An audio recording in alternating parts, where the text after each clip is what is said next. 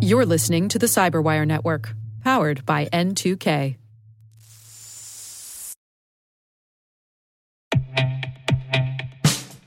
And now, a message from Cyberbit. Mastering cybersecurity is like mastering a sport. You build muscle memory through rigorous practice, then you train as a team to foster cohesion while operating under pressure. Like athletes, cybersecurity professionals thrive on hands-on simulation. But traditional courses, certifications, and open-source labs won't build you a winning team. You need Cyberbit. Cyberbit offers a hyper-realistic simulation environment for your SOC, IR, and C-suite to refine your skills, all using the market-leading SIMs, EDRs, firewalls, and WAFs they use every day. Cyberbit is offering Cyberwire listeners a free live-fire exercise. Sign up your team now at cyberbit.com/cyberwire.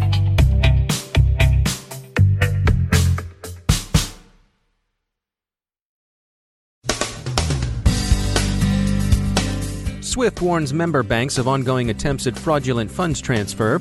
U.S. investigation of Russian influence operations continues with bipartisan support. German fears of Russian election hacking persist. Apple iOS, McAfee VirusScan Enterprise, and AirDroid get patches. Tor releases a browser with upgraded anonymity. And some guy steals $1 million so he can spend it on in-game purchases.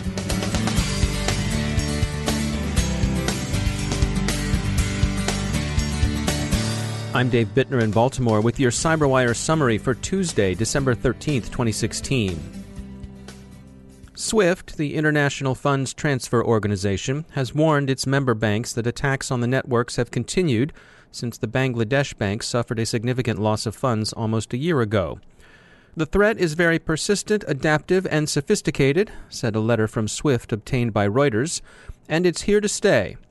SWIFT is characterized as reluctant to say how many banks have been affected or how much money has been lost, but one of the system's security leaders acknowledged that there had been a meaningful number of cases. Some of the local banks were compromised through technical support systems, which represents a new wrinkle in the attack technique. As bipartisan investigation of Russian influence operations continue in the U.S., President-elect Trump's skepticism over attribution prompts fruitful discussion of the topic. The president-elect is skeptical about attribution generally, wondering how you'd know who was in your network unless you caught them in the act. There are, of course, many forensic techniques that can help reveal who was responsible for a cyber event. The U.S. intelligence community says it has high confidence in its attribution of influence operations to Russia. CrowdStrike goes farther, placing their confidence at 100%. The Democratic National Committee brought in CrowdStrike to investigate a suspected compromise of its networks back in May, and CrowdStrike is quite sure it caught both Fancy Bear and Cozy Bear, respectively the Russian intelligence services GRU and FSB, Red Pod, in the systems. It's worth noting two things. First, while attribution is indeed tricky and often uncertain, there's a general consensus that in fact Fancy Bear in particular doxed the DNC and leaked discreditable emails through probably Guccifer 2.0, DC Leaks, and WikiLeaks. Second, the Russian activity has generally been characterized as an information operation, that is, an attempt to influence voter perceptions and choices during the election, and not an attempt to directly manipulate the vote tallies. The evidence that the Russians favored candidate Trump over candidate Clinton largely comes down to the relative paucity of evidence that the Republican networks were similarly compromised. There were some early releases of Republican emails, mostly anodyne and routine communications among party members, organizers, and donors, but these slowed to essentially nothing after the parties had concluded their nominating process. Since there's no reason to suppose that Republican security was markedly superior to Democratic security, and since it's unlikely that any political organization could long withstand the attentions of a leading nation-state's intelligence services, the conclusion most drawn is that the Russian government favored Trump. In any case, there appears to be a solid bipartisan determination in Congress to get to the bottom of things, and the president has also directed that an investigation be done. Few think Russian interest in information operations ended with the U.S. elections. German authorities continue to express concerns that their elections have become the next target of Russian operations. Other observers see former Soviet republics and Warsaw Pact countries as likeliest to receive the ministrations of Russian intelligence services. Returning with some relief to more ordinary forms of cybercrime, we note that a new cryptocurrency, Zcash, has already drawn the attention of crooks. Kaspersky reports the criminals are installing mining software on victim machines to accumulate a stake in Zcash. Older cryptocurrencies like Bitcoin are, for various reasons, less susceptible to this form of manipulation. As we head toward the end of the year and into the next, there's an important sunset on the horizon. The SHA-1 digital certificate standard is being phased out and replaced with SHA-2. We checked in with Venafi's Kevin Bocek for the lowdown on the transition. Hashing algorithms are only as good as they can create a unique output, and unique output that is not vulnerable to what's called collision. Collision is when we can create another hash. And generally, again, a hash algorithm is a fingerprint. You put in one number and you'll get out a completely unique number on the other end. And these collisions then, when you have the ability to create essentially a forgery, something that is unique, or a duplicate, I should say, of something that's supposed to be unique, is a big, big problem. So the great thing is that both the browser, the operating system, and the certificate authority world have realized this. And finally, we're going to be saying goodbye, or at least not trusting SHA-1 fingerprinted certificates anymore in the browsers and operating systems that we all use on our desktop, laptops, and mobile devices.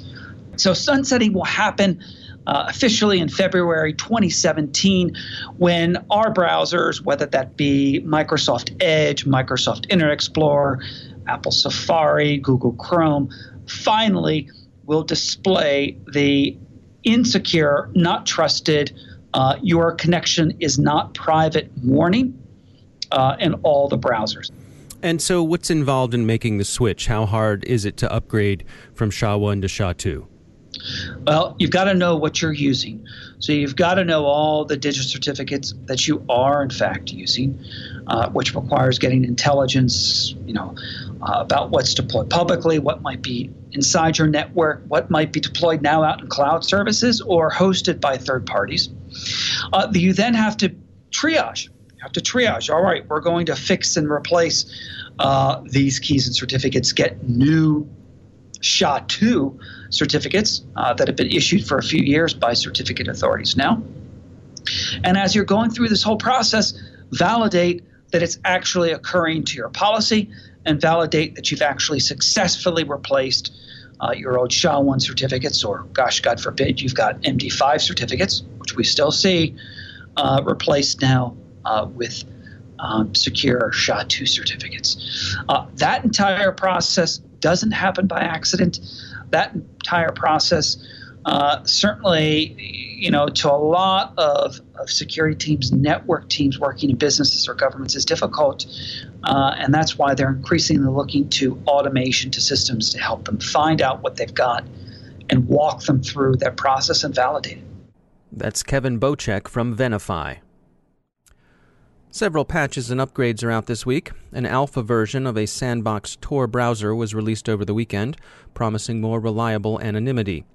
Apple has addressed 12 vulnerabilities in iOS 10.2. AirDroid has also received security updates that close off the possibility of recently discovered exploits.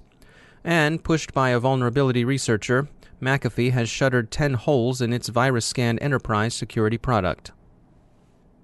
And finally, in Crime and Punishment, the Bulgarian avalanche hacker Krasimir Nikolov has been extracted to the U.S., where he will stand trial thanks to the alert work of the alert G-men of the FBI's Pittsburgh squad.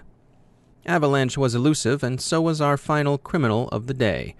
But it's difficult to see how this second gentleman escaped arrest as long as he did. Consider, if you will, the case of one Mr. Kevin Lee Coe, late of Sacramento, California.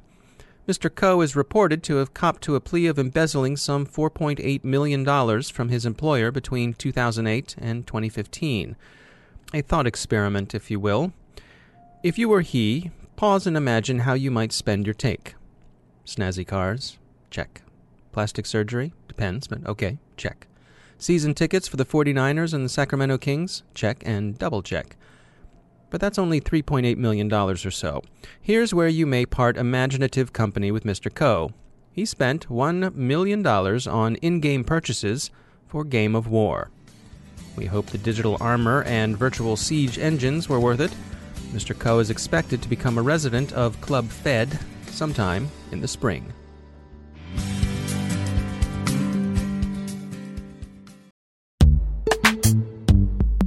Every day, your IAM tech debt grows. Your multi-generational services struggle to work together. Building an identity fabric can fix this. It makes all your identity tooling stronger and allows you to connect any app to any service you want to use, with zero coding, zero maintenance, and zero app downtime. Strata's identity orchestration platform separates the identity logic from your applications, so you can optimize existing IAM tools and manage them in a single control plane. Now, every vendor, standard, and architecture work together.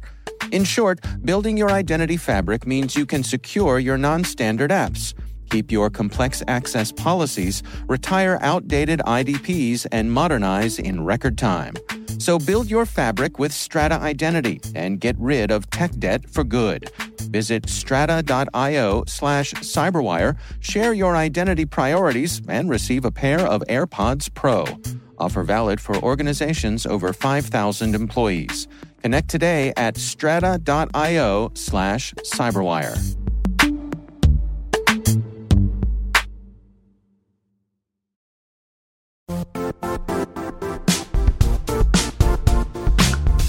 The IT world used to be simpler. You only had to secure and manage environments that you controlled. Then came new technologies and new ways to work. Now, employees, apps, and networks are everywhere. This means poor visibility, security gaps, and added risk. That's why Cloudflare created the first-ever connectivity cloud. Visit cloudflare.com to protect your business everywhere you do business.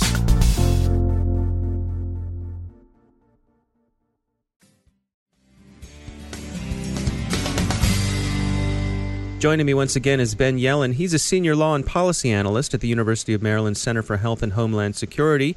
Ben, welcome back. Interesting article in Ars Technica. An appeals court has ruled that it does not matter how a wanted man is found, even if it is via a stingray. There's some interesting stuff going on here. Fill us in. Sure. So this case is called United States v. Patrick, and it took place in the 7th Circuit Court of Appeals. And the majority held in that case, and it was a 3-judge panel, that because there was an outstanding arrest warrant for the defendant in this case, the defendant had forfeited his reasonable expectation of privacy, and therefore a warrant was not required to use a stingray device to identify his location. Basically, the judge said, once you have an outstanding arrest warrant, you have forfeited that reasonable expectation of privacy, therefore it doesn't really matter what method law enforcement uses to find you. It can be a police informant. It can be a location identifying device like a stingray. This is somewhat of a workaround of the really serious issues that are invoked with stingrays about whether, in general, there needs to be some framework within law enforcement as to whether warrants are required and what that process should be.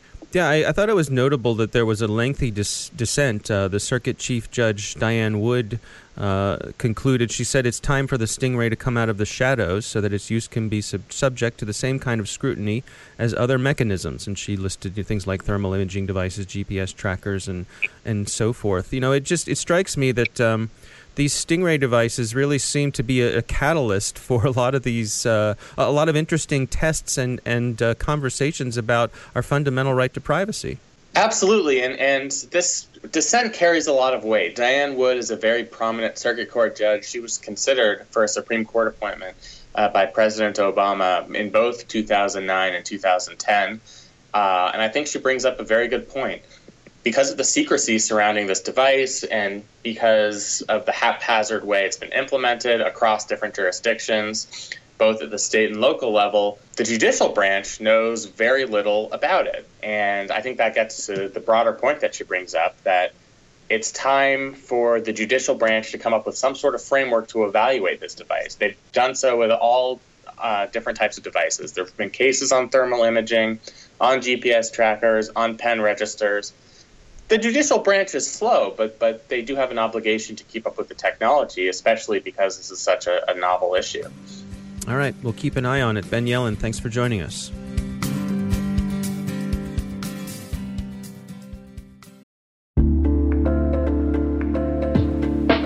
Are lengthy security reviews pulling attention away from your security program? With the largest network of trust centers, Vanta can help you streamline security reviews to win customer trust, save time, and close deals fast. Proactively demonstrate security by showcasing key resources like your SOC 2 or ISO 27001 and provide real-time evidence for passing controls. And when a security questionnaire is required, Vanta takes the first pass for you. Visit vanta.com/cyber to take a self-serve tour. That's vanta.com/cyber.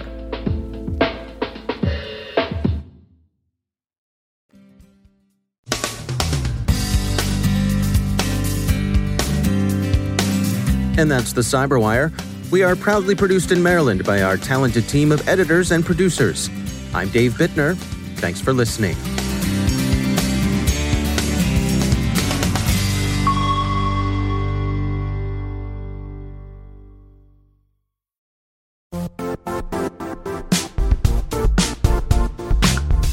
And now, a word from our sponsor, Zscaler, the leader in cloud security. Cyber attackers are using AI in creative ways to compromise users and breach organizations. In a security landscape where you must fight AI with AI, the best AI protection comes from having the best data. Zscaler has extended its zero-trust architecture with powerful AI engines that are trained and tuned by 500 trillion daily signals. Learn more about Zscaler Zero Trust Plus AI to prevent ransomware and AI attacks. Experience your world secured. Visit zscaler.com/zerotrustai.